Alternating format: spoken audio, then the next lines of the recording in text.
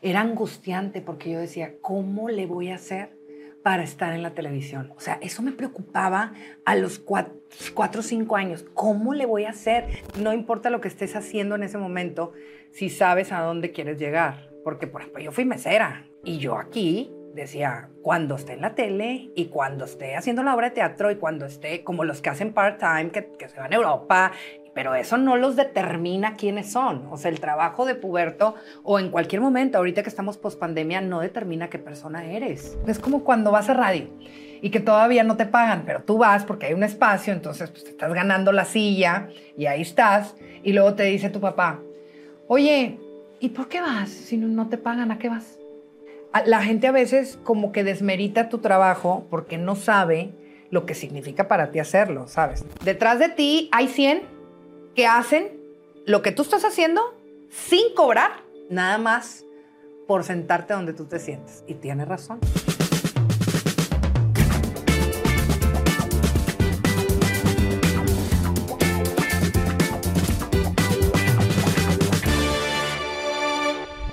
Silvia. Hello. Silvia Ibarra. ¿Cómo estás, mi Nayo de oro? Muchas gracias por aceptar la invitación. No, gracias a ti porque me recibiste, Todo contestaste mi mensaje y todo. Soy fan. Para que vean que sí contesto los mensajes y que realmente se hacen las entrevistas conforme lo que me mandan en los DMs. Exacto. Yo siempre les digo la verdad, ya saben que yo soy la neta del planeta y yo sigo tus entrevistas. O sea, me gusta decirle a las personas de frente cuando me gusta su trabajo. Entonces yo sigo tus entrevistas y, bueno, vi varias y dije, ay, le mando un mensaje. Y luego andabas en una onda de emprendedores. En Michoacán. En Michoacán. Y yo, ¿qué onda? ¡Qué padre! Y, oye, me gustaría que me entrevistaras y ¡pum! Se dio la diosidencia y aquí estoy. Te lo agradezco mucho. No, al contrario. Sabes que este programa realmente es un programa que la gente dice que es de entrevistas, pero realmente es una charla con personas que han alcanzado el éxito haciendo lo que les apasiona. Así es. Que para mí eso es el éxito. Digo, para cada persona el éxito es un significado diferente. Pero para mí en lo personal, el hacer lo que te apasiona y el hacerlo con gusto y se te ve una energía bien bonita. Gracias. Cada vez que haces lo que haces. Sí, entonces claro. dices, bueno.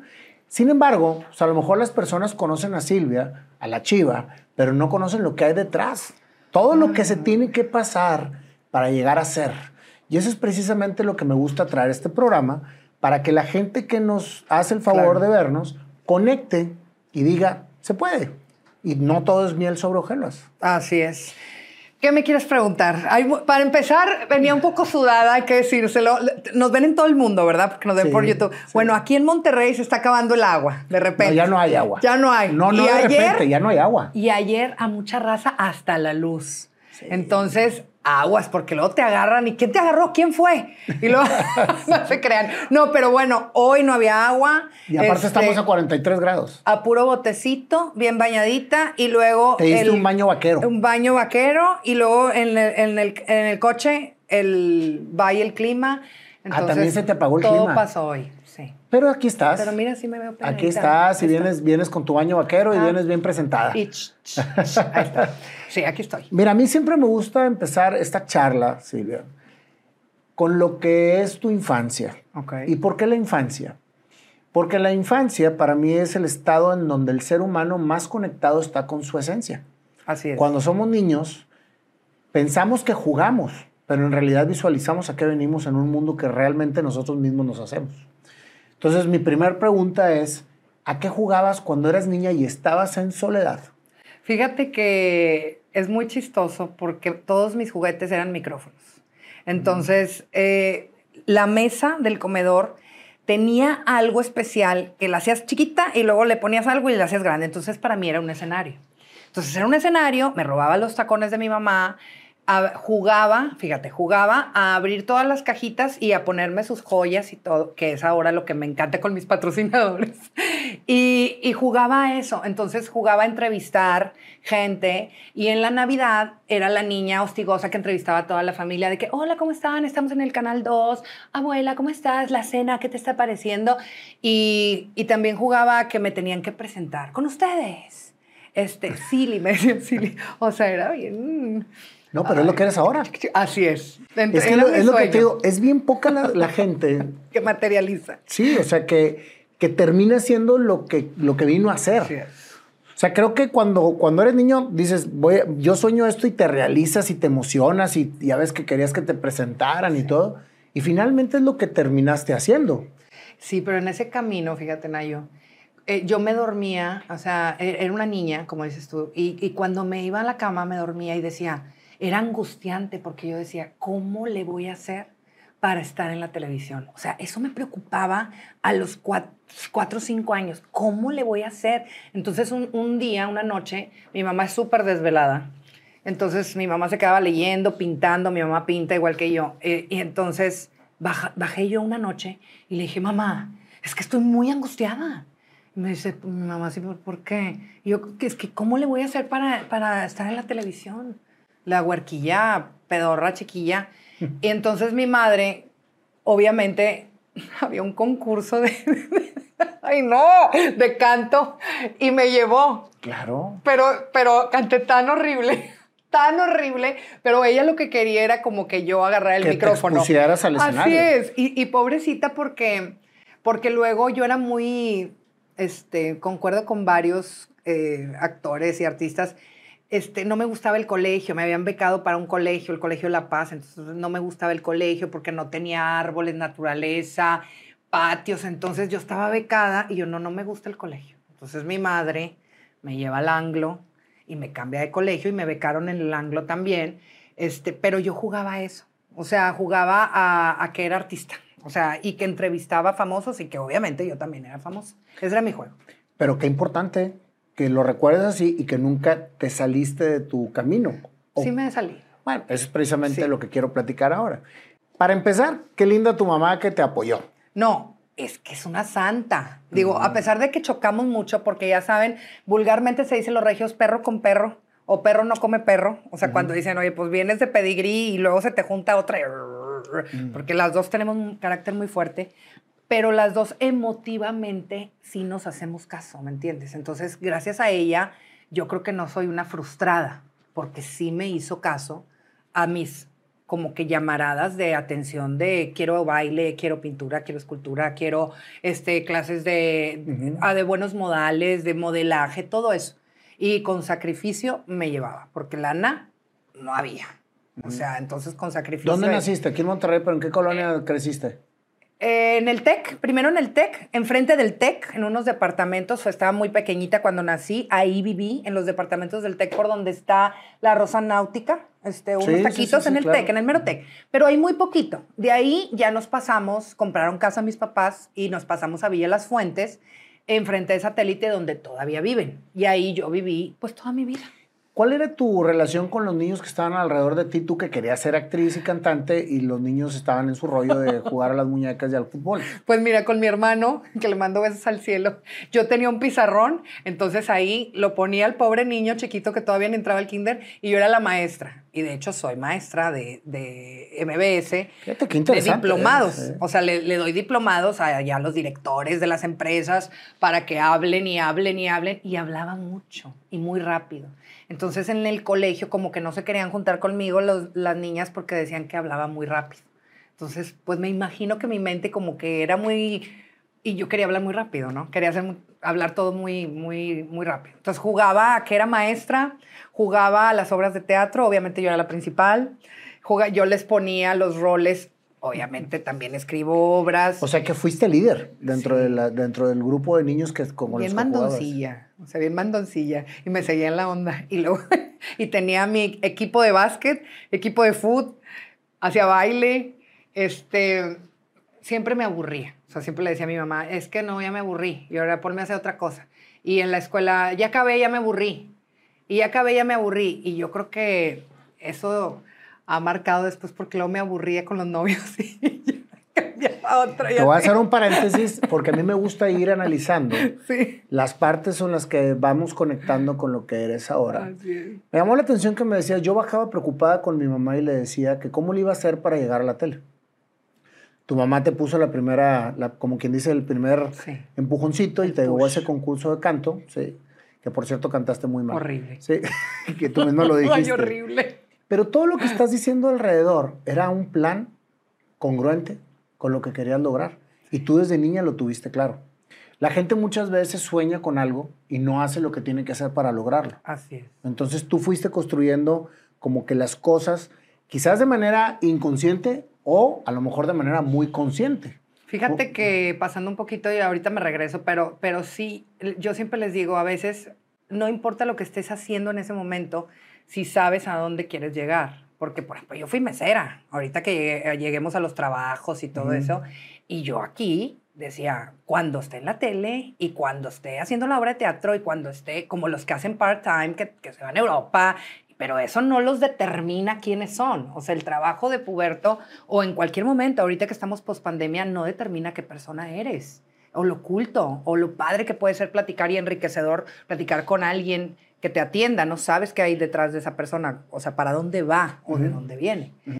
Pero sí de niña no teníamos muchas cosas, o sea, no, yo estaba en un colegio fresa, o sea, por así decirlo, y era una chava siempre becada, o sea, toda mi vida estuve becada y siempre he estado con gente de mucha lana y con gente que a lo mejor no tanto, ¿no? Y yo como quiera soy la misma persona, pero lo que me ha salvado es el sentido del humor, que es, yo siento que yo lo usaba como una bandera para agradarle a todo el mundo, ¿sabes?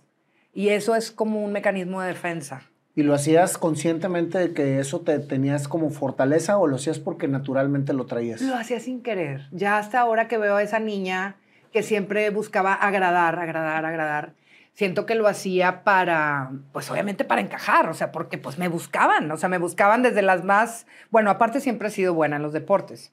Entonces creo que cuando te falta algo económico, sobre todo, buscas ser fuerte en lo demás para sobresalir. Entonces como que sí nací yo líder, pero esas carencias de lana para mí no eran, no voy a lograr lo que tiene la otra, pero me va a costar un poquito más. O sea, por ejemplo, me fui a Europa varias veces y pues a mis amigas se los pagaban, papi y mami. Y yo trabajaba medio tiempo, estaba becada en el colegio, en la prepa, diseñaba ropa, me iba en la madrugada con la modista y luego hacía mis desfiles, pero pues a mí me costaba. O sea, y no salgas mal en la escuela porque tienes que pagar. Sí, pero en este caso, fíjate que lo importante es tener claro el hecho de lo que quieres llegar a hacer o lo que quieres lograr hacer. En este caso, ir a Europa. ¿Cuánta gente dice, no, pues yo no puedo porque no tenemos dinero en la casa? ¿Sí? Y todas tus amigas pueden y eso hace que te hagas menos y digas, es que ellas sí pueden y yo no puedo. Sí, la víctima es horrible. O sea, hacerte la víctima es asqueroso. Sí. Sí. Definitivamente. No, es que a la gente le encanta eso, morderse la trenza. Ponte a jalar y ve. O sea, es que el dinero está en la calle. O sea, necesitas moverte. Pero nunca me he hecho menos. Sé que me va a costar más trabajo hacer algo que a lo mejor a mi compadre no le cuesta nada. Y porque aparte me han tocado puras parejas juniors. Ahorita llegamos a los novios. Ay, no. Pero bueno, sigue. Platícame, Chiva, cómo era la relación con tus hermanos. ¿Cuántos hermanos tenías? Uno nada más. Tenías un hermano. Sí, uno que falleció hace 11 años. Juan Carlos o John Carlos le decían en la tele. 2 años menor que yo. Él también estuvo en la tele. Él estuvo ahí en Azteca conmigo, pero por el fitness, por la onda del fitness. Juan Carlos y yo siempre fuimos súper unidos. Se podía decir que mi mejor amigo, nunca me peleé con él. Y como que los dos teníamos un sentido del humor muy ácido, muy humor negro. Entonces eso nos conectaba 100%. ¿De dónde sale ese humor? De mi papá. Platícame de tu papá, porque has hablado de tu mamá, pero no de tu papá. Bueno, mi papá es abogado, Juan Ibarra, Johnny, o sea, para la raza del medio. Y siempre ha sido mi abogado toda la vida, estos 25 años de carrera. Y él, pues es un hombre muy noble, no dice ninguna maldición, está entrenado como que a la vieja escuela. No dice maldiciones. Todo lo contrario a mí. Y no dice ninguna mala palabra, no toma, no fuma. No baila pegado. Y no baila pegado, ni quebradita, ni nada. Y es como mi mejor amigo. Él es el que me hace fuerte, él es el que me hace tu papá. Todos los deportes. Él es el que me hace, tú puedes, idiomas, dale, tú puedes. Todo eso, o sea, el que me enseñó a nadar. Qué importante es el acompañamiento de los padres, ¿no? Totalmente. O sea, todos los deportes, a manejar, a nadar, bicicleta, patines, patina para atrás, perder los miedos, todo ese rollo, mi papá. Mi mamá, yo creo lo buena madre que soy. O sea, la integridad, el rurú, O sea, un balance muy, muy padre de tus papás. Así es, bueno, son Uno buenos apoyador padres. y el otro conservador. Los dos muy conservadores, Nayo. Sí, pero fíjate que la palabra conservador para mí es no necesariamente el ser una persona No sumisa ni nada. No sumisa, sino sí. que es, pues vamos a darle por aquí y por acá y tiene un orden, ¿no? La familia sí, primero, la familia. siempre. Por lo que me dices, tu papá es muy educado, Muy. pero muy aventado en el sentido Sí. de lo que quiere lograr, ¿no? Estudió fuera, deportista, toda esa onda, siempre la tengo yo, la viví. Mi hermano igual.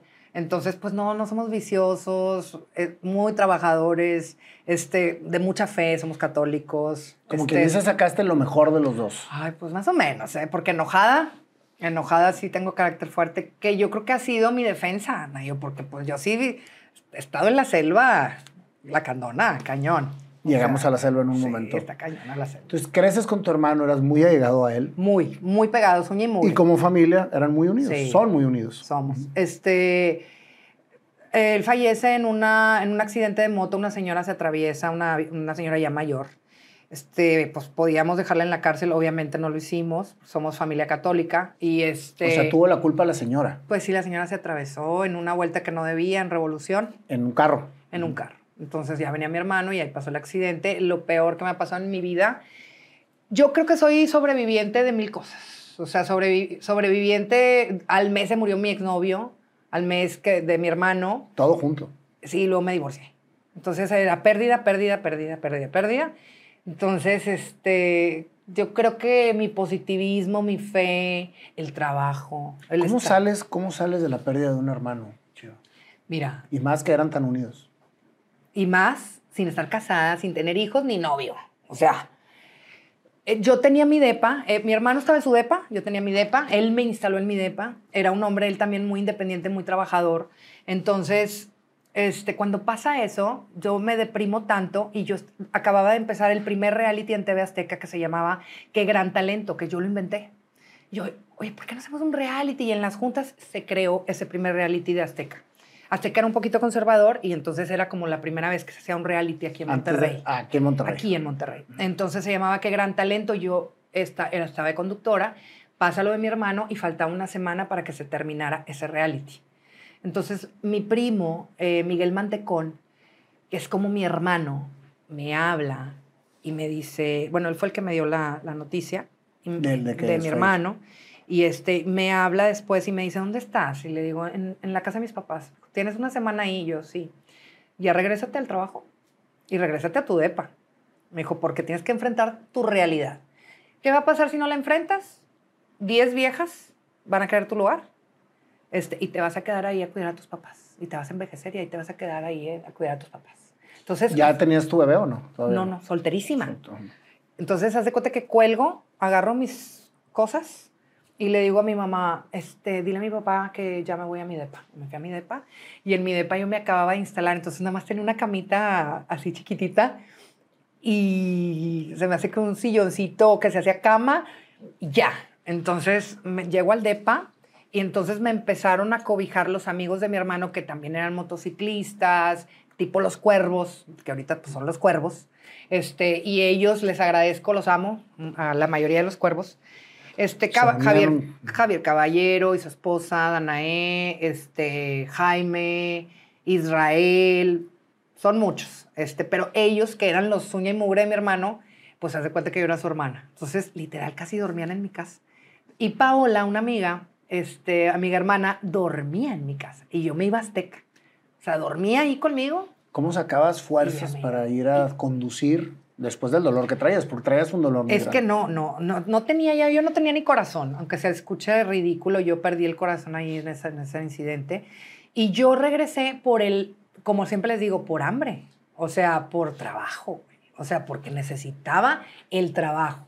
Y porque yo era la titular. Entonces, como me dijo mi primo, que también es un muy buen empresario, detrás de ti hay 100 que hacen lo que tú estás haciendo sin cobrar lo que tú cobras, porque yo era de las que mejor cobraba, se los agradezco, Azteca, siempre lo he dicho, a Jordán, siempre me pagaron muy bien, y eran de los sueldos privilegiados, de los sueldos viejos, ¿no? Y mi primo me dijo, detrás de ti hay miles que lo pueden hacer gratis, nada más por sentarte donde tú te sientas. Y tiene razón, porque pues así es la gente. O sea, la gente que añora dice, voy por todo, ni me pagues. Es más, te pago yo por estar aquí. Sí, claro. Te pago por estar en este lugar y vivir la experiencia. Entonces, realmente la necesidad y el mantener mi carrera fue lo que me hizo regresar, porque al mes fallece mi exnovio, que era inglés, Dan Tesla, y él era engineer drilling, o sea, sacaban petróleo del mar en Singapur, eran 4 ingenieros. Entonces, ese trabajo lo hacía que estuviera ahí, que en el barco y no sé qué. Y fallece al mes. Entonces, fíjate que se me empezó a dormir la mitad de la cara, el brazo, la pierna. Al mes de lo de tu hermano. Fallece Dan y entonces sigo trabajando, sigo. Sí fui a Dallas al velorio, pero sigo en vivo y grabando realities que terminábamos a las 9 de la noche. Entonces llega un momento que ya la mitad del cuerpo lo traía dormido. Entonces le digo al productor, ¿sabes qué? Al director, ¿sabes qué? Déjame irme a Cancún un fin, güey, jueves, viernes, sábado, domingo. Es que pasó esto y esto. Y me dice, ¿por qué no me habías dicho? Dije, pues es que cuando tienes una pasión, porque esto es como una droga, ¿sabes? O sea, no quieres dejar y el cuerpo ya te está diciendo, ya, güey, ya, descansa. Y pues me fui jueves, viernes, sábado, domingo. No se me quitó, pero se me olvidó un ratito. Al menos. Sí. Luego viene mi divorcio. O sea, fueron pérdidas. Pero a ver, me hablas de tu exnovio y me hablas de un divorcio, pero, o sea, después... Sí, ya pasó, bueno, mi exnovio se muere, luego pasa el tiempo, conozco a mi marido, a mi exmarido, duró que 4 años casada, y viene el divorcio. O sea, que fueron 3 pérdidas en un lapso de a lo mejor de 10, 15 años. Sí, menos. Sí, súper menos. Regresemos entonces al tiempo. ¿Cómo empiezas? O sea, ¿qué estudias? Bueno, muy ñoña, para empezar. O sea, estudio... cuando estaba en Televisa, Eugenio Azcárraga me manda con más conductoras. A mí me tocó Saint Martín, esta niña, de Ellas con las Estrellas. Ahorita me acuerdo cómo se llama, pero se apellida Saint Martín. Me toca irme con ella a México 2 semanas al CEA, un curso intensivo para conductores. El CEA normal es de 3 años, pero ya cuando tú ya estás como conductora titular, te mandan a hacer como un curso intensivo y tienes clases en el CEA desde las 8 de la mañana hasta las 8 de la noche. Entonces, ahí tomo los cursos que eran de todo, de cine, de actuación, y te dan tu examen en VHS. Lo ruca. En VHS, y ahí te enseñan el delay del chícharo, manejar las cámaras. Curso súper intensivo. ¿Y cuál era la pregunta? ¿Qué habías estudiado? Bueno, pues sí, es comunicación, y luego ahí me mandan allá. Pero nunca, o sea, siempre enfocada en la tele. Pues sí, porque fue comunicación y luego Instituto Nacional de Bellas Artes, que ahí soy bailarina de contemporáneo y de ballet. Entonces, yo estaba en lo experimental. O sea, que era teatro, danza, artes plásticas y música. Por eso pinto y por eso mis cuadros enormes. Pero luego, por azares del destino, entro a la tele y se viene todo lo comercial. Y no creas, yo estaba peleada con lo comercial. ¿Qué es comercial? Lo comercial, es lo que no nos gusta, lo amarillista de la televisión. O sea, lo contrario a esto que estamos haciendo, que es algo súper enriquecedor. Lo comercial es lo barato, pero pues es lo que te mantiene para hacerlo experimental. Entonces, en sí, yo era 100% experimental. Cuando entras a la tele, ¿cuál era tu objetivo? ¿Cómo te visualizabas? ¿Por qué querías entrar a la tele? Digo, me queda claro que así jugabas cuando eras niña. Ajá. Y esa era tu pasión. Pero una cosa es que te guste hacer una actividad y otra cosa es que le encuentres el sentido. Bueno, la tele, cuando yo acepto Gente Regia, a mí me habían ofrecido Big Brother. Fue al mismo tiempo, haz de cuenta. Entonces, yo todavía no acababa mi carrera. Entonces, ¿qué me dice mi papá? Mijita, acaba primero la carrera, porque esa cosa Big Brother y esa onda es si no ganas, mejor acepta gente regia y síguele con tu carrera. O sea, y síguele en Bellas Artes y síguele todo lo que tú quieres hacer. Entonces, acepto yo eso y te voy a ser sincera. Yo acepté tele nada más por el billete. O sea... Pero pues tú querías estar en la tele. Sí, pero no en telecomercial. O sea, yo quería un programa, pero hablar de teatro, de danza, de entrevistar a los actores. Entonces sí tenías claro el sentido que le querías dar a tu carrera televisiva. Sí, lo que ahorita. O sea, que ahorita invito a quien se me da la gana y no ando entrevistando gente que no me gusta, pero ahí yo lo tenía que hacer porque, pues, era lana. Y de ahí me compré mi carro, de ahí me fui a Europa. Pero fíjate qué interesante es tener un plan claro. ¿De quién de eres? tener También lo que tengas que hacer para lograr lo que quieres lograr. Eso es precisamente, fíjate, yo tengo un lema, que es mi lema, es más, todo mi proyecto se llama soñar, creer y crear. Así es. ¿Sí? Que las tres palabras juntas es un círculo de plenitud, pero separadas es un riesgo total de frustración de la persona. Y te lo estoy diciendo en primera persona.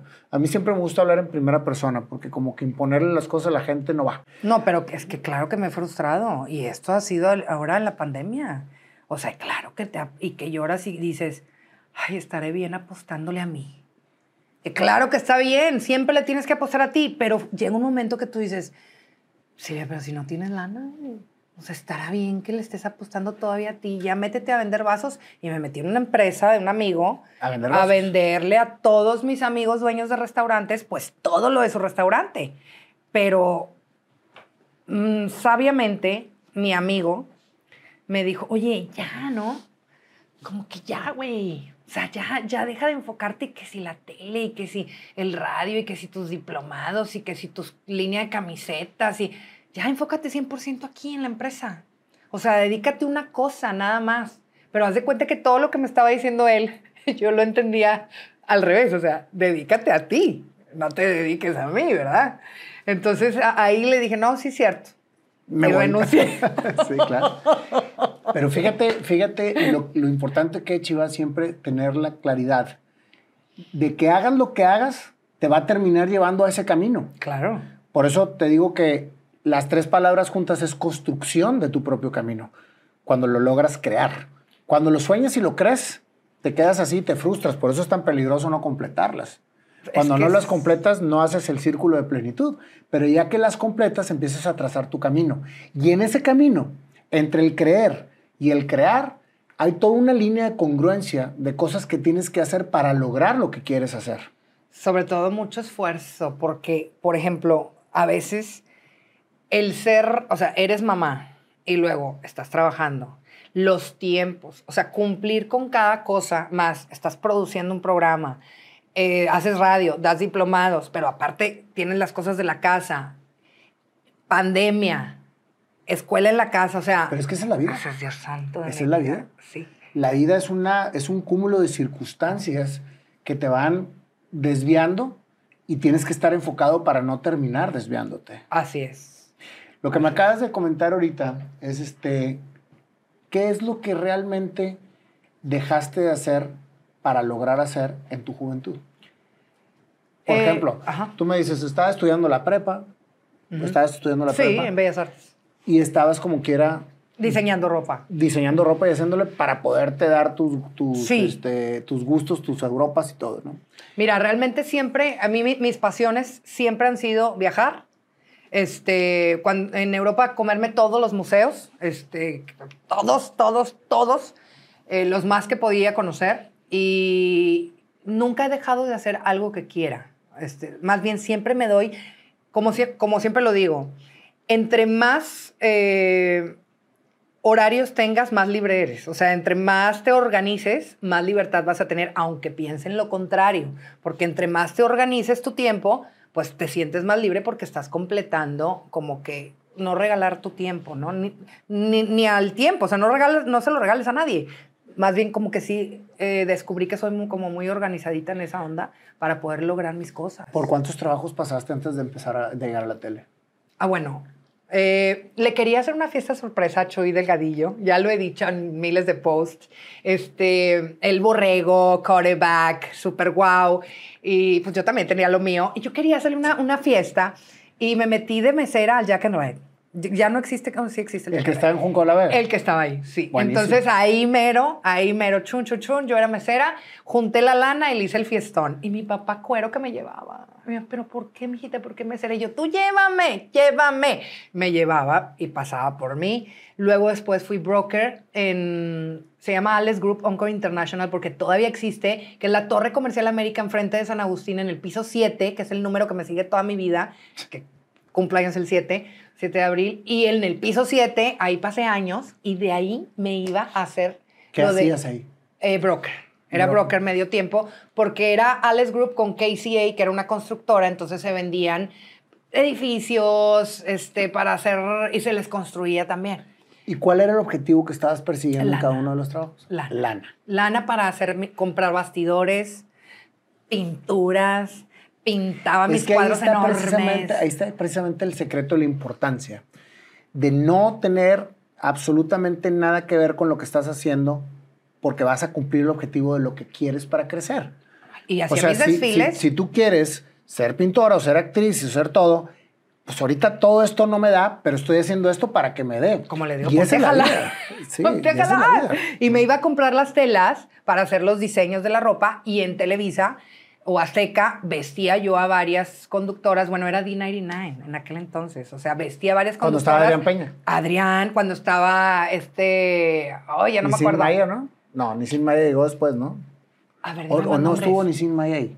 No sé, no me acuerdo. Adrián Peña sí. Sí, Adrián Peña sí. Lo he entrevistado varias veces, vocerrón. Pero ahí a varias conductoras les regalaba yo ropa. ¿Cuál fue tu primera intervención en la tele después del programa que te invitaron a cantar y cantaste mal? Ay, no. Fue horrible. Fue la primera... Bueno, no, hacía radio en El Borrego, en Primero entraste al radio. Ajá, ahí hacía radio, hablando de moda y belleza. Y luego fue fue Monterrey Light, que era como Hola Monterrey. Iban a la Torre Comercial América por mí cuando yo salía y nos íbamos al barrio antiguo, al Centrito Valle, a grabar toda la vida nocturna nice de Monterrey. ¿Cómo entraste a ese programa? ¿Quién te invitó? Julio Underberg, que así se llama, Julio Villarreal, llegó a los juevesitos de foráneos que hacíamos en el Carlos en Charles y llegó el güey. Cuando estaba Ariel, que en paz descanse. ¿Cuándo quién? Ariel, ¿te acuerdas de Ariel de La Puerta, que era muy famoso? Ah, sí. Falleció. Ah, no sabía. Sí, ya me acordaste. Sí. Bueno, ahí nos juntábamos.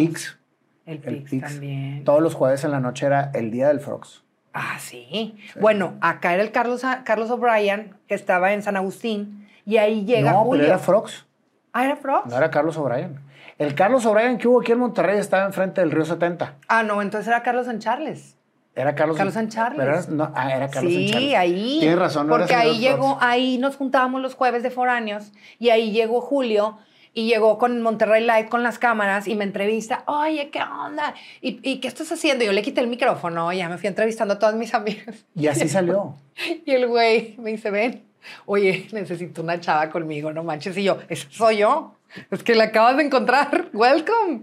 Y luego, pues sí, nada más que después de la carrera y luego me iba al trabajo y luego ahí pasaba a las 9, me cambiaba en la van la ropa de antro y de ahí nos íbamos a lo más fresa de Monterrey y se llamaba Monterrey Light y luego gente regia porque Julio le hablan de ahí de Televisa y le dicen, oye, recomiéndanos una chava que sepa improvisar porque es un programa nuevo y es 100% pues, en vivo.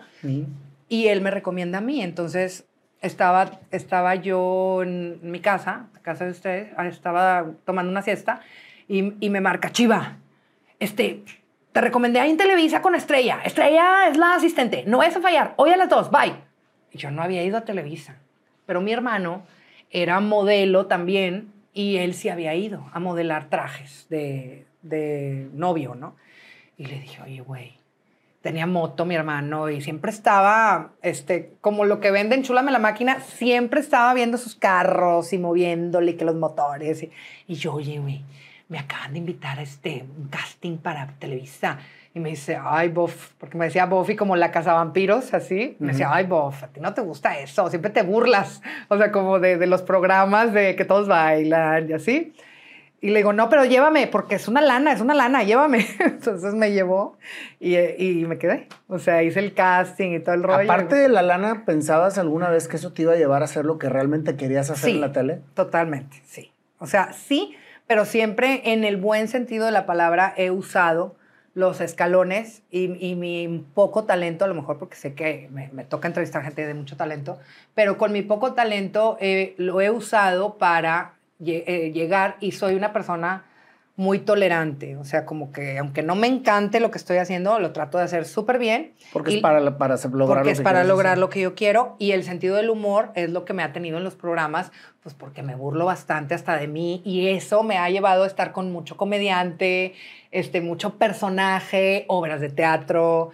Eso, el sentido del humor me ha hecho, pues es como el Guasón, me identifico yo. O sea, yo siento que yo en alguna manera, aunque tenía mucho sufrimiento o así, era mi manera como de desconectarme. Como la televisión es magia, y en la televisión no hay, ¿cómo se dice? Que todos los días es lo mismo, no hay una rutina. No es una monotonía. No es una monotonía. Eso es lo que a mí, es la droga que a mí siempre como que me atrapó, saber que todos mis días iban a ser diferentes, como si me fumara un churro, que nunca he fumado. ¿Pero por qué? Porque todo era de colores, y de repente estábamos en un set y me decían, ¿y cómo quieres que sea tu programa? Y yo tenía un programa que se llamaba Las del Recuerdo. Y yo, pues mira, ponme una bola así en medio que gire, así de colores, como de disco, y ponme un cassette gigante, que sea una mesa donde yo reciba a mis invitados, pero un cassette. Y le digo a una chava que escribía todas mis ideas fumadas, ¿no? Y ponme unos discos, de esos discos así, toda la pared con discos. Y ¡pum! Entonces todo lo que se te ocurría lo lograbas. Y esa era la pasión para mí, de estar con gente que pudiera hacer mis sueños de alguna manera realidad. Pero sueños, pues, bizarros, como la Pantera Rosa, que a mí me encantaba. Me encantaba de niña la Pantera Rosa y no sabía por qué. Me gusta el jazz. ¿Y te acuerdas cuál es la única caricatura de la Pantera Rosa donde habla? No. Y eso No. que compré, con Fer compré. Es que entonces no eres una fan de la Pantera Rosa. En el Arca de Noé, al último. ¿Qué dice? Sí, ¿A poco algo sí? de los animales. Si todos los animales fuéramos algo, pero son un disco, pero de 30 segundos. Y es la única vez que la Pantera Rosa habla. Lo que, por ejemplo, nunca sucedió cuando el coyote pudo atrapar al correcaminos. Me encantaba ese también. Y yo todos los días veía el correcaminos para ver cuándo lo iba a atrapar el coyote. Oye, Manuel, que sí, te dieron. Estaba buenísimo también. Bueno, entonces, tú entras a la televisión porque te recomiendan, porque entonces tu hermano ¿quién fue el que te dijo que? Julio, el te de dice, Monterrey Light. te conseguí una entrevista en Televisa. Pero ahí te va. Con Estrella. Sí, estrellita. Pero ahí te va, llego con el cabello rizado hasta acá, güey. Unos pantalones de mezclilla que yo había diseñado, todos rotos, unas plataformas, un chaleco puff así lleno de botones que yo había cosido, de un desfile que yo había hecho, raver, que ahorita la moda es urbano, pero en aquel entonces decíamos raver porque había raves. Sí. Entonces, que yo no iba, porque pues mi papá nada más hasta las 2 de la mañana me dejaba regresar a la casa, pero yo hacía ropa raver, como rebelde. ¿Y entonces de dónde salió el gusto por la moda? No, de aquí. O sea, siempre de Europa también. Me encanta de los cuadros, colores, todo ese rollo. Entonces, pintora, diseñadora de modas, actriz. Pues sí, productora también. Y siempre me quedé con las ganas también de hacer cine. Porque, por ejemplo, Leche, que es el de ¿Quién mató a Sara? Sí. Pues era compañero también. Y Gabo Ramos también, que era mi director acá en Azteca. Son cuates que hacen cosas fregonas en la onda de Netflix y del cine. Y eso me falta. O sea, bueno, también me falta ser regidora y ayudar mucho. Allí ayudo a las mujeres. Pero también soy muy, no feminazi, pero también sí apoyo mucho a las mujeres también, a las emprendedoras. Nos quedamos entonces en la parte donde entras ya a la televisión, empiezas a hacer tu carrera ya como actriz, sí. Te empiezas a evolucionar en todo esto. ¿Qué sucede alrededor de todo ese ambiente siendo una mujer conservadora? Porque lo eras. O sea, aunque eras muy desmadrosa, Sí. Creciste en una familia conservadora. Sí. Y la televisión siempre tiene el tabú de que es muy abierto, Sí. es muy de excesos, etcétera. ¿Cómo mantenerte al margen?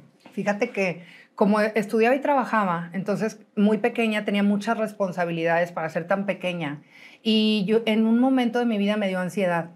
Estaba viendo a La Josa, en una entrevista de La Josa que también le estaba diciendo a Jordi que le dio ansiedad. Me identifiqué también.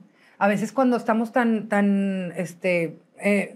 metidos en trabajo y responsabilidades y escuela y no podía salir mal porque pues, no había lana y yo estaba pagando mi Pointer porque era mi primer carro y necesitaba tener carro para moverme a la UR en la noche porque estudiaba de noche, trabajaba de día, diseñaba los vestuarios de mis desfiles en la madrugada con la costurera, ahí con ella, con la costurera, dale, así, asá. Pum, viene la ansiedad. Horrible, qué cosa tan horrible. ¿Cuánto tiempo estuviste en eso? Fíjate que yo iba a Gente Regia y tenía toda la cabeza dormida, y sin saber que tenía ansiedad. Lo sé hasta ahorita. O sea, no sabía que tenía ansiedad. Hasta ahorita que veo a esa jovencita que le hormigueaba toda la cabeza y que un dolor de nuca siempre, se te ponen frías las manos, cosas así. Tenía como disparos de ansiedad. ¿Qué te hace entrar en la ansiedad? ¿Qué me hace qué? Entrar en la ansiedad. Yo creo que era tanto trabajo que dormía poco y tenía tanto trabajo y tantas, sentirme como que con tantas obligaciones, pero obligaciones que a lo mejor yo misma me ponía, ¿sí me entiendes? Pero yo sabía que si no hacía eso, ahorita no iba a estar aquí sentada a lo mejor contigo a los 40 años ya siendo alguien, ¿sabes? O sea, siempre he sido un poquito Fíjate, exigente acabas de decir conmigo. algo importantísimo. La congruencia para lograr. Exacto. El tema es la claridad de esa congruencia y qué es lo que sucede alrededor. Porque muchas veces decimos, voy a correr un maratón y voy a darle y a darle y a darle y a darle todos los días el ejercicio hasta que no logre correr el maratón. Y no te das cuenta que te estás desgastando de más. Y nos pasa a todos los, porque yo he corrido 9 maratones, y nos pasa a todos los atletas de alto rendimiento, que te enfocas tanto en el objetivo que se te olvida lo que está sucediendo dentro de tu entorno día a día y caes en los extremos. Totalmente. ¿Verdad? Por eso yo voy muy en pro de que seas congruente en hacer las cosas que tienes que hacer para lograr lo que quieres, pero siempre y cuando estés consciente de lo que realmente estás utilizando de tu ser, tu tiempo y tu cuerpo para poder lograrlo. Entonces ahí es donde tienes que entrar en un equilibrio, ¿no? Y un balance para poder, como quiera lograr lo que quieres lograrlo, teniendo un balance. Pero te voy a decir algo, Nayo. Ay, no. Me choca y sé que así es, pero no sé si tú alguna vez lo has vivido, pero es como cuando vas a radio y que todavía no te pagan, pero tú vas porque hay un espacio, entonces pues, te estás ganando la silla y ahí estás, y luego te dice tu papá, oye, ¿y por qué vas? Si no te pagan, ¿a qué vas? Oye, o te invitan a multimedios. Oye, ven de invitada una semana y sabes que hay un lugar disponible de titular. Pues ahí vas. ¿Pero a qué vas, hombre, si ni te están pagando? Y te ve alguien de una marca y te agarra y te paga el triple. O sea, la gente a veces como que desmerita tu trabajo porque no sabe lo que significa para ti hacerlo, ¿sabes? Entonces, ¿pero por qué haces eso? ¿Y esa obra por qué? ¿Por qué agarras eso? ¿Ese programa por qué o qué? O sea, entonces a veces no hay en quién apoyarte y está súper difícil eso. O sea, no soy víctima para nada porque yo como que ya lo voy a lograr, pero a veces ¿Tuviste me muchos cuesta retractores? Más.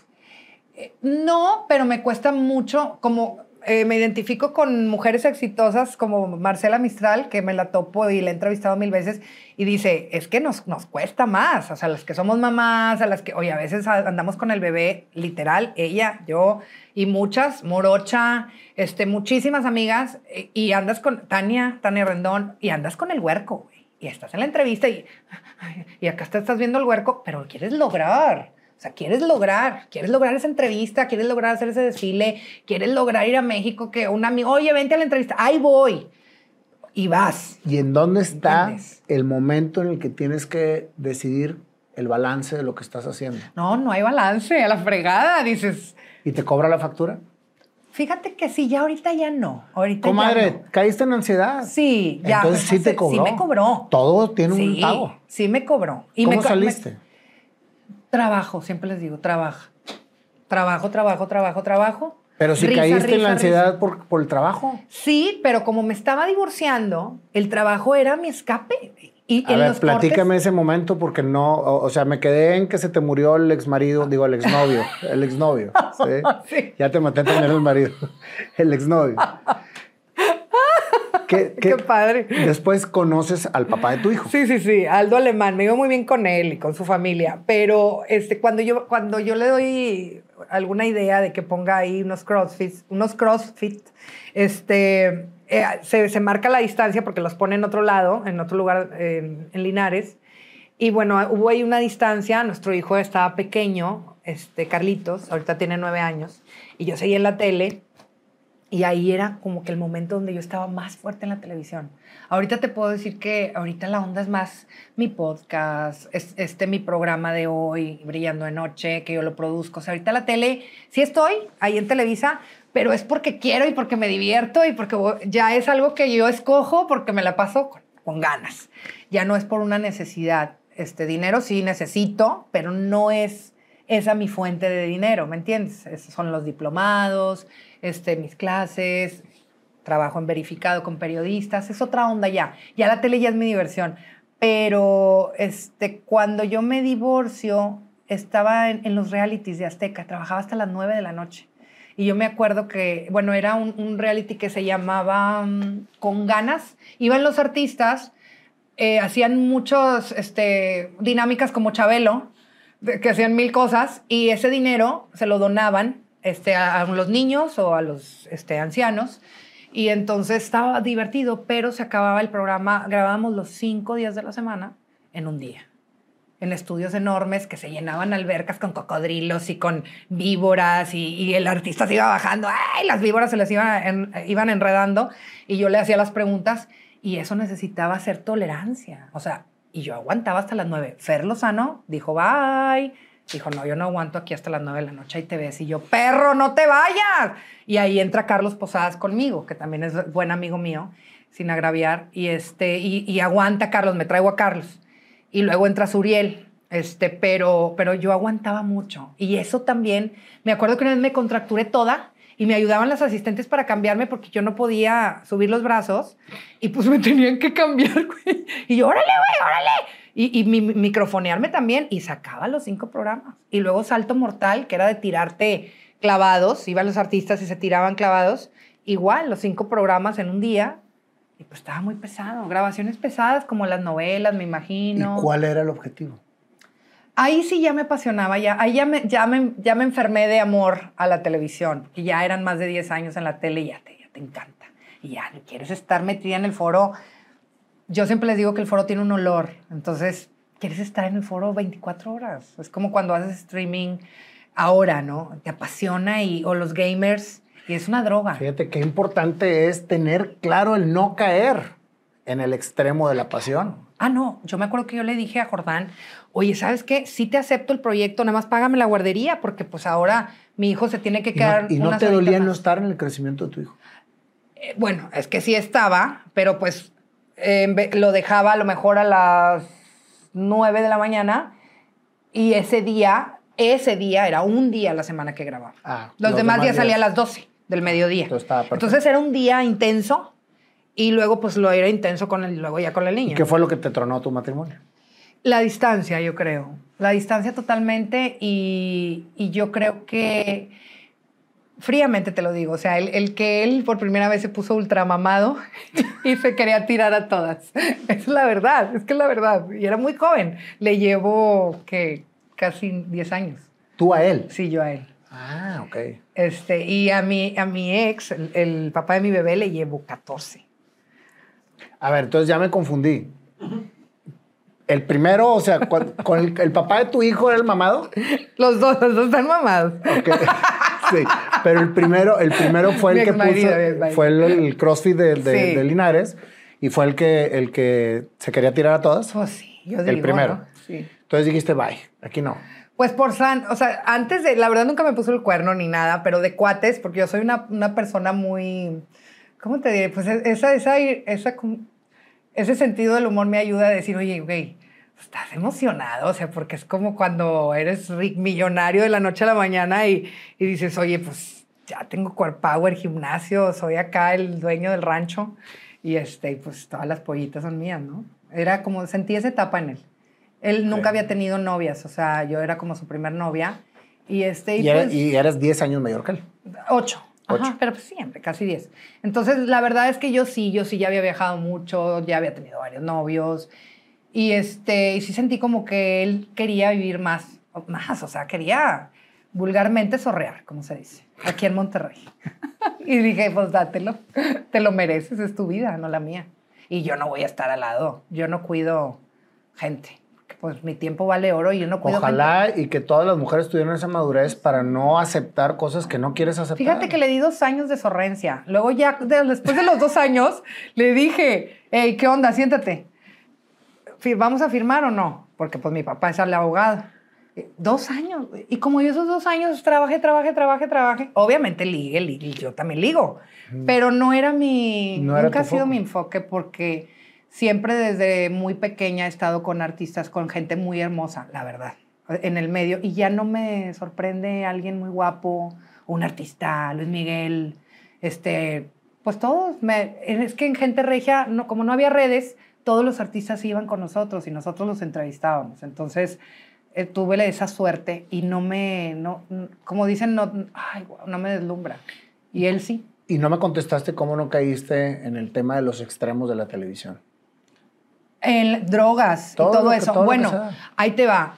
Mi carácter me ayuda. Tengo muy mal carácter. O sea, en la onda de que si algún camarógrafo o algo se me querían como insinuar, casi cachetadón y así. Y me llevaba muy bien con Eugenio. O sea, siempre me he llevado bien con los dueños del circo. Entonces ya los animalitos ya no, o sea, no se hacen. Nunca caíste en absolutamente No iba a las nada. fiestas, te soy sincera.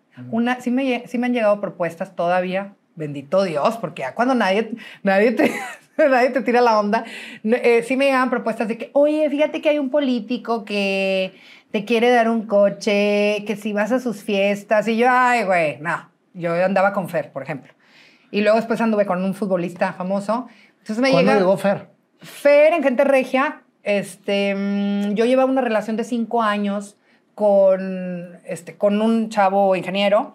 Ya no me dan los tiempos con tanto novio y tan pocos años, güey. ¡Ay, ya se va a acabar! Bueno, con Fer empiezo porque hicimos una obra de teatro que se llama Si te casas te aplasto, donde la Tucita, su mamá, que en paz descanse, era mi mamá en la obra. Entonces, pues nos hicimos bien amigas de camerino bruto y nos echábamos el cigarrito y bruto. Y luego después se convirtió en mi suegra, de tanta convivencia. De lunes a viernes, Gente Regia, todas las noches obra, fines de semana obra. Y yo decía, güey, ¿cuándo voy a ligar yo? Pues todo el tiempo veía a Fer. Entonces, pues ya nos hicimos familia en aquel entonces. Pero como a mí siempre me ha gustado viajar y salir, pues no me dejaba salir. Entonces, pues ahí... ¿Quién no te dejaba salir? Fer no me dejaba salir. Pues era celoso. Era celoso. Y yo rebelde. Entonces, pues ahí tronamos. Completamente. Pero toda la vida trabajamos juntos. Y juntos. Y política juntos, porque también luego yo andaba en la polaca y él también. Y pues juntos. Y luego el futbolista ya fue el último. Sí, es el papá de Matías, de mi hijo. Entonces el papá no era el mamado. Papá de Carlos. Tienes 2. Tengo dos hijos. Carlos, de mi ex marido, pasan 6 años, Nayo, en celibato. Y luego conozco a Lalo Garza. Él ¿Y esos 6 años ahí estaba en medio Fer? No, Fer había sido ya antes. Okay. Fer en esos años tuvo muchas novias. También. Lolita y no, de tantas. Y amigos, él y yo trabajando juntos. Pum, siempre. ¿Cómo puedes, después de tener una pareja, seguir trabajando sin problemarte? Es por su personalidad. O sea, si no fuera como es él, tan profesional y tan enfermo por la televisión como yo, que esa pasión por hacer los realities, el humor, también súper humor negro, igual que su papá Rómulo, igual yo, y ese respeto por la tele, yo creo que no. Es con el que me llevo, con sus hermanas, con Maru, con Luzma. Maru me dice hace poco, ¿por qué no eres mi cuñada? Y yo, ay, ya. Pasó. Pero no, ya, nos amamos ella y yo. Pero sí se queda esa familia y ese profesionalismo y amor a la televisión. Ya después la televisión se convirtió en mi vida, obviamente. O sea, los medios, la radio, todavía hago radio también. Y yo creo que ese siempre ha sido mi escape. En vez de pagar al terapeuta, voy a la tele, al radio, al teatro. Aparte, tú sabes que tú atraes a la misma gente, como dicen, cuando estás loco, atraes a locos iguales y está muy divertido tener amigos así, enriquecedores. Tengo buenos amigos del medio también. ¿Te consideras una persona plena? Sí, pero más agradecida. Agradecida porque no me perdí, agradecida porque no caí en depresión, drogas. La ansiedad la eliminaste de tu vida y no volviste a caer en ansiedad. No, okay. No. O sea, como que fue una etapa y luego ya... Y después de ahí dije, como ya pisé suelo, ya de aquí en adelante no hay nada que me pueda hacer desvariar o que me ponga yo nerviosa o que voy a hacer un masivo, voy a entrevistar a tal persona. Ya después de que superé trabajar con ansiedad, miedos, pérdidas fuertes, divorcio, todo eso, ya después de ahí ya como que todo es plenitud, pero más es agradecimiento. Agradecimiento porque los que somos emotivos, pues muy fácilmente te deprimen, muy fácilmente. Lo más que fumaba era cigarro y ahorita pues ya no. Dejé cigarro, dejé refresco, engordé, me fracturé la pierna 2 meses, engordé más. Ay, no, encierro, pandemia, COVID 2 veces. Y todo lo hacía en la casa, ponía mis cámaras y todo y a sacar adelante y los niños. Ay, no. Es en otro episodio, te lo cuento. Ay, no. Entonces empiezas con el futbolista, tienes a tu segundo hijo. Sí. ¿Y te divorcias también? No nos casamos. Nos llevamos excelentemente bien. Su familia la amo, le mando besos. Vienen de fuera, se quedan aquí en un hotel donde siempre les subo historias. Y ahí vamos y mis niños están en la alberca, está techada la alberca y ahí se queda toda la familia, piñatas felices, todo felices, pero como siempre lo digo, como que ellos allá en su espacio y yo también acá en mi espacio, pero bien. O sea, sí tengo plenitud en ese aspecto. ¿Hay alguna cosa de la que te arrepientas de que hayas vivido en tu vida? Me arrepiento de haberle dedicado tanto tiempo a la televisión y a lo mejor no poner, pues que no había los streamings, pero como que no poner a lo mejor mi academia, que ahorita la tengo, pero ponerla antes. Estaba tan embelesada, estaba tan joven, que pues no puse a lo mejor mis máquinas para hacer mi ropa, como que hacerlo antes. Pero ahorita también siento que la gente va avanzando con las pocas herramientas que tienes, ¿no? A veces también te divorcias porque no... Venía yo de pérdidas y dices, pues, ¿qué tenía yo como para poder aportar a un matrimonio? A lo mejor no traes mucho en el morral, ¿no?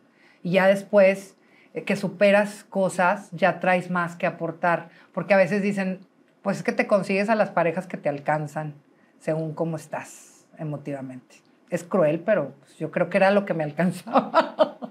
A ver qué me alcanza ahora. Yo añadiría algo. Fíjate que muchas veces las personas buscan a las parejas por complementar un vacío interno. Totalmente. Que no terminan de llenar y quieren llenarlo con la otra persona. Y el otro se siente como asfixiado, ¿no? Y la persona que busca ese tipo de llenar empieza a vivir la vida de la otra persona. Y ese es un tema que se vuelve un círculo vicioso y una relación tóxica. Tóxico. ¿Por qué? Porque vives la vida de la otra persona y si la otra persona estás bien, está bien y si estás mal, estás mal. Así es. Entonces, lo que tienes que hacer es llenarte. Y lo que acabas de decir es bien importante. Terminas buscando lo que te falta. Sí, y aparte, ¿sabes qué? Bueno, yo en lo personal siento que yo era como que muy, muy cariñosa, muy atenta, muy como que la esposa perfecta. Y que, ay, esto, mi amor, y que no, y hasta me decían, ay, pero, ay, qué bonito cómo le hablas. O sea, todo, y las personas, porque un novio me dijo, es que nunca nos hemos peleado, güey. Y yo, ¿y luego qué? No, o sea, es que él venía de una relación como que muy pasional, ¿no? Y quería como que conmigo vivir esa onda. Y yo, pues no, o sea, pues es que yo tengo trabajo, estoy muy ocupada y cuando estamos juntos, pues hay que pasarla chido, ¿no? Y cada persona es un mundo, Nayo. Me ha tocado de todo, la verdad. El que no sé, que me reclama por no pelearse. Y en el caso de mi exmarido era como que yo era súper... Y le cocinaba y no sé qué. Y ay, vamos aquí, vamos allá. Hay un viaje sorpresa. O sea, demasiado amor. Creo que le di demasiado. Le di de más. Sí, pero es lo que te quería... Pero era lo que a mí me nacía en ese momento. No me arrepiento. Y aparte dio frutos, porque pues tengo a Carlos, ¿no? Y nos llevamos bien. ¿Tus papás todavía viven? Sí, los dos. Y me hacen paro de, oye, papá, tengo farándula deportiva, un programa que tengo los lunes, y le digo a mi papá, vente, ¿no? Y vamos en el camino y me va, como es muy deportista, se sabe todo, y es como que me va platicando, me va dando los updates de todos los deportes, y lo disfruto con él. O sea, disfruto mi trabajo. Cuando puedo, como los integro en mi trabajo para disfrutar de su compañía. Soy muy familiar, eso sí. Soy muy pegada a la familia y tengo hijitis. Entonces eso también se me complica como que tener una pareja nueva también porque son muy familiar y yo veo que amigas, ay, que los cuiden, déjame, voy de viaje. Pero luego yo también necesito ese relax también. Entonces, pues, no sé. ¿Cómo ves? Si te pones a ver hasta ahorita, el día de hoy, Chiva, ¿terminaste con lo que soñabas cuando eras niña? Sí, estoy agradecida. Lo hiciste perfectamente bien y nunca te saliste de tu objetivo. Concluiste el soñar, creer y crear y lograste la plenitud. Sí. Porque así es como expresas y así Sí. es como te ves. Te ves una persona plena. Y ante todas las situaciones que te han pasado, que son situaciones, algunas muy fuertes, le has sacado el mejor provecho de la vida. Y te has rodeado de gente que te ha cogido de la mano y que te ha llevado y acompañado para poder salir adelante. Sí, también eso les digo a mis alumnos, que eres las 5 personas con las que tienes cerca, fíjate cómo son, porque si tú te apoyas en gente que, ay, sí es cierto, no vayas, pobrecita, y que te estén así como apapachando dándote vicios también, necesitas rodearte de gente que te dé para arriba, como siempre digo. No te juntes con mediocres porque vas a decir, no, pues yo tengo... No, hombre, pues él vive en un cucurucho, mira mi casota, y nada que ver, ¿no? O sea, es la visión para arriba, ¿no? Algo, mejorar, y preguntarle a esa persona, oye, ¿cómo le hiciste tú para hacer esto? Qué padre tu estudio, ¿cómo pusiste esto? Yo quiero hacer esto. O sea, con gente que te aporte, no gente que te quite, ¿no? Es bien importante tener claridad, sobre todo de la gente con la que te rodeas. Claro. Fíjate que yo creo que el común denominador, cuando pasa una situación fuerte en la vida, yo creo que hay 3 caminos o 3 etapas por las que el humano pasa. La etapa de la victimación, que es no salir de lo que te pasó, estar en un constante sufrimiento sobre lo que te pasó y escudarte de lo que te pasó para no lograr lo que la sociedad espera de ti. Después viene el sobreviviente, que el sobreviviente es aquel que aprende de lo que le pasó, pero vive con el dolor constante y no crece. Y el superviviente es la etapa en la que ya creciste, ya lograste. El dolor nunca se quita, sobre todo con una situación de pérdida, pero al menos lograste ya dejar atrás el dolor, ¿sí? Lo llevas de una manera diferente y utilizas lo que te sucedió para crecer. Así y entonces sacas el provecho de. Esas 3 etapas creo que son sumamente importantes para que la gente las tenga clara en cualquier situación que le pasa. Cierto. Y en cada etapa hay gente que está alrededor. Y el común denominador de la gente con la que vivimos es tenerte como víctima. Porque te tiene en su lecho. Porque te está arropando y porque hace que depende de ellas. No, y porque sienten una satisfacción como digo yo, al pobretearte. O sea, la gente se siente muy bien, pero no se siente tan bien al aplaudirte, al decir, no manches, güey, ya ni me habla porque tiene un chingo de trabajo. No, la gente no se siente bien en eso. La gente dice, no, pues es que se le subió. No se me subió. Lo que pasa es que estoy trabajando, estoy jalando, estoy luchando por un sueño para dejárselo a mis hijos. Estoy enfocada y no tengo tiempo para una borrachera, no tengo tiempo, no que esté mal, pero a lo mejor no tengo tiempo. Algún día me lo daré o, por ejemplo, tengo prioridades. Me voy a ir de viaje con mis hijos, me voy a llevar a mi papá. Siempre me llevo a mi papá o a mi mamá y me gusta ver mi dinero reflejado en ellos. Es mi placer. O sea, es un placer, es un tipo de placer que tengo yo y me gusta. Pero siempre sí les digo a mis alumnos que no se pobreteen, o sea, no se hagan las víctimas, porque pues así no se van a lograr tus sueños. Es que no, yo era pobre de niño, entonces pues ahorita soy pobre de grande. Y por eso no logra nada. Sí. Y por eso no logra nada. Estoy atrapado en un cuerpo que soy un rico atrapado en un cuerpo de pobre. Sí.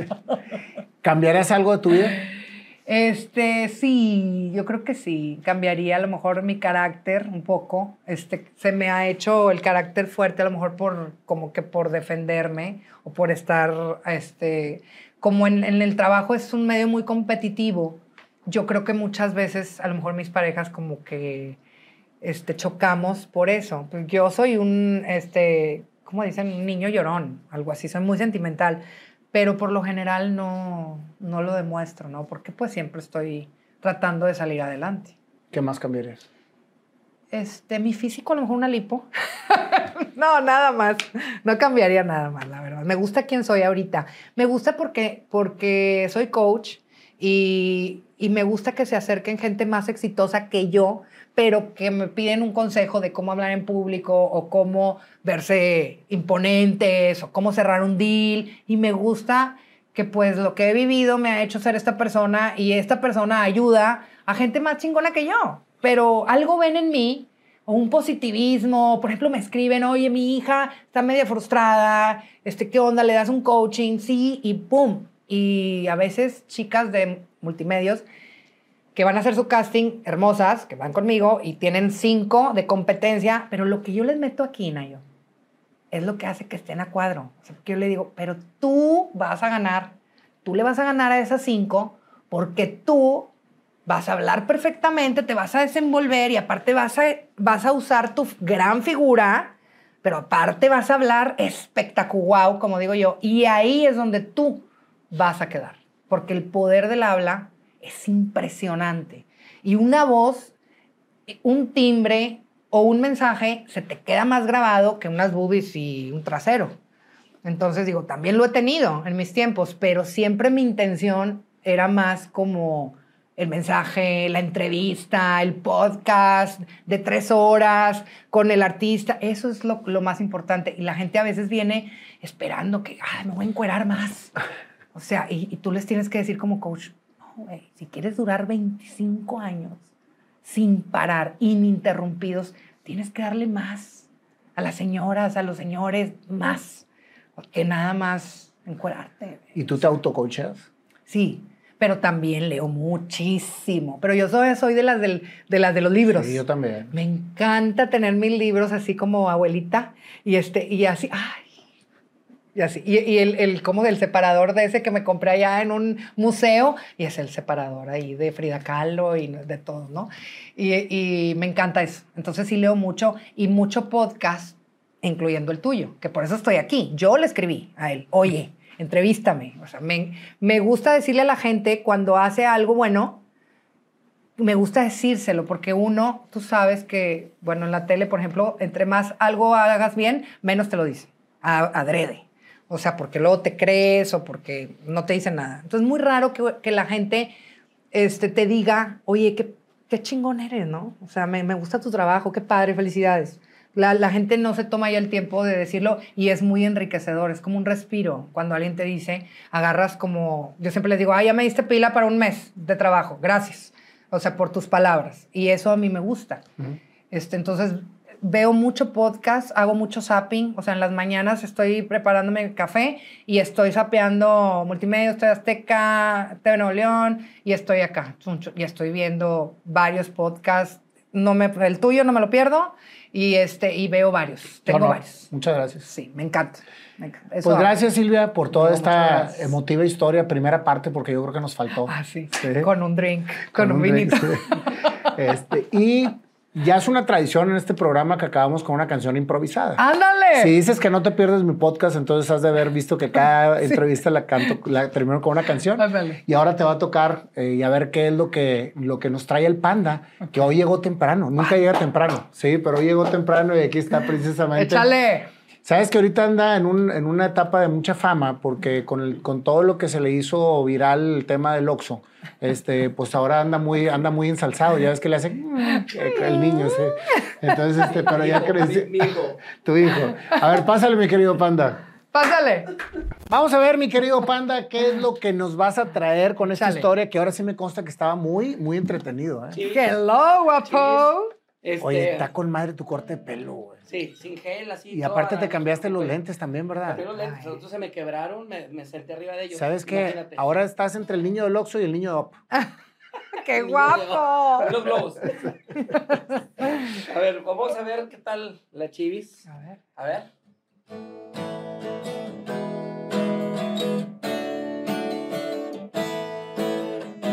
Vamos a contar la historia de una niña muy feliz. Jugaba a ser actriz, micrófonos por todos lados. Quería salir en la tele y preocupada estaba. Le decía a su mamá, no sé qué voy a hacer. Su mamá le dijo, vente, llevo a un concurso. Ella cantó muy mal, pero se dio gusto. Y así salió, y así trascendió. Chiva empezó a soñar, a creer y a crear.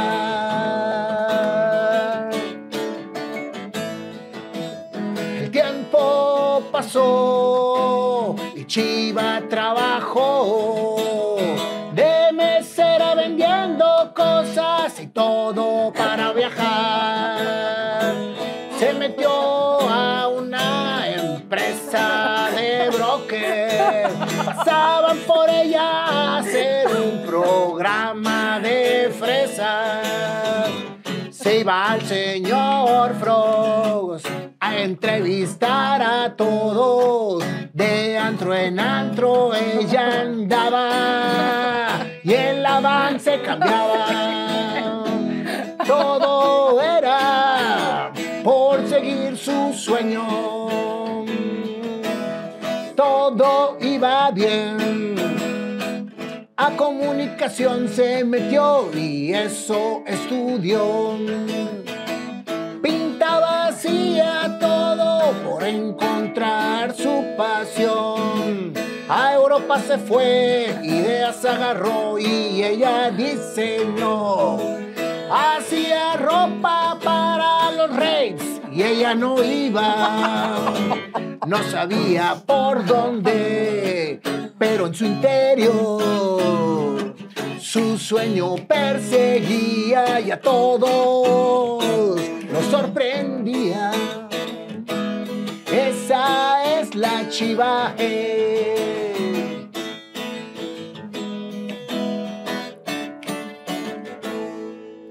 Después el mundo cambió. Pasaron cosas que apachurraron el corazón. Mucho trabajo, mucha televisión, cumpliendo el sueño estaba. En ese tiempo tu hermano partió. De sus amigos te rodeaste. Con el corazón tú te levantaste. El trabajo te volvió. La Chiva se levantó. Y ahora nadie la paró. Un novio tras otro no sabía qué hacer. Todos le decían, ¿qué pedo contigo? No paras nunca de trabajar. Otro novio llegó y de repente un mamado se presentó. También lo dejó por quererse tirar a todas. Se casó después y un niño tuvo. Carlitos se llamó y ella se enamoró. Su ex exnovio también murió y después se divorció.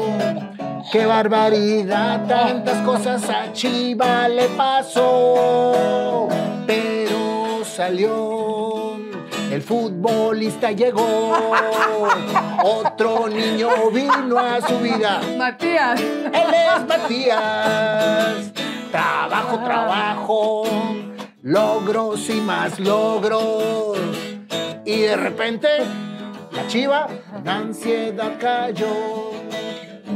La cabeza le hormigaba, el cuerpo se le atrofiaba, la tenían que ayudar a cambiarse y hasta maquillarse, pero volvió a salir, el trabajo le hizo sucumbir para lograr y atender lo que siempre quiso ser. Estrella de televisión, madre de 2 hijos que ama con el corazón. Y a su padre y su madre que siempre la llevaron de la mano. Ella está agradecida con la vida. Chiva, esto se acabó. ¡Ay, qué bonita, Nayo! Creo que no se nos pasó nada, ¿verdad? Pero ¿cómo si dijiste que tenías déficit de atención, cabrón? O sea, ¿cómo? Pues para que vean, esto es realmente viene del Espíritu Santo y siempre lo digo, porque esto no se puede dar de una manera normal. No enseñamos nada. Nada. Yo no sabía ni qué cantar, qué iba a cantar, ni qué tocar, nada aquí. Tienes que ir a mi programa, no te ofreces. No, pero ahí ya vamos en plan de divos, ¿verdad? Ah, sí, claro, ahí ya con el catering y todo el brunch. Y tienes que hablar con el representante del niño del Oxxo. Claro. Voy al Oxxo. ¿En cuál Oxxo estás? Tienes que ir allá. A pedirle la mano de ese. No, y tienes que pedir pero condones para que te hagan. Muchas gracias, Chiva. Muchas gracias por esta historia tan inspiradora. Gracias por el carácter que vienes a implementar, que aunque dices que eres muy malhumorada, la verdad es que el mal humor déjalo en la calle. Sí, nada más cuando son injustos. O sea, es como que mi talón de Aquiles, cuando veo una injusticia, conmigo también, porque muchas veces se han querido aprovechar de mí, ahí es cuando me sale como lo leona. Loba. Gracias, Chiva. Gracias a ti, Nayo. Nos despedimos. Dios los bendiga. Muchas gracias. Te quiero decir.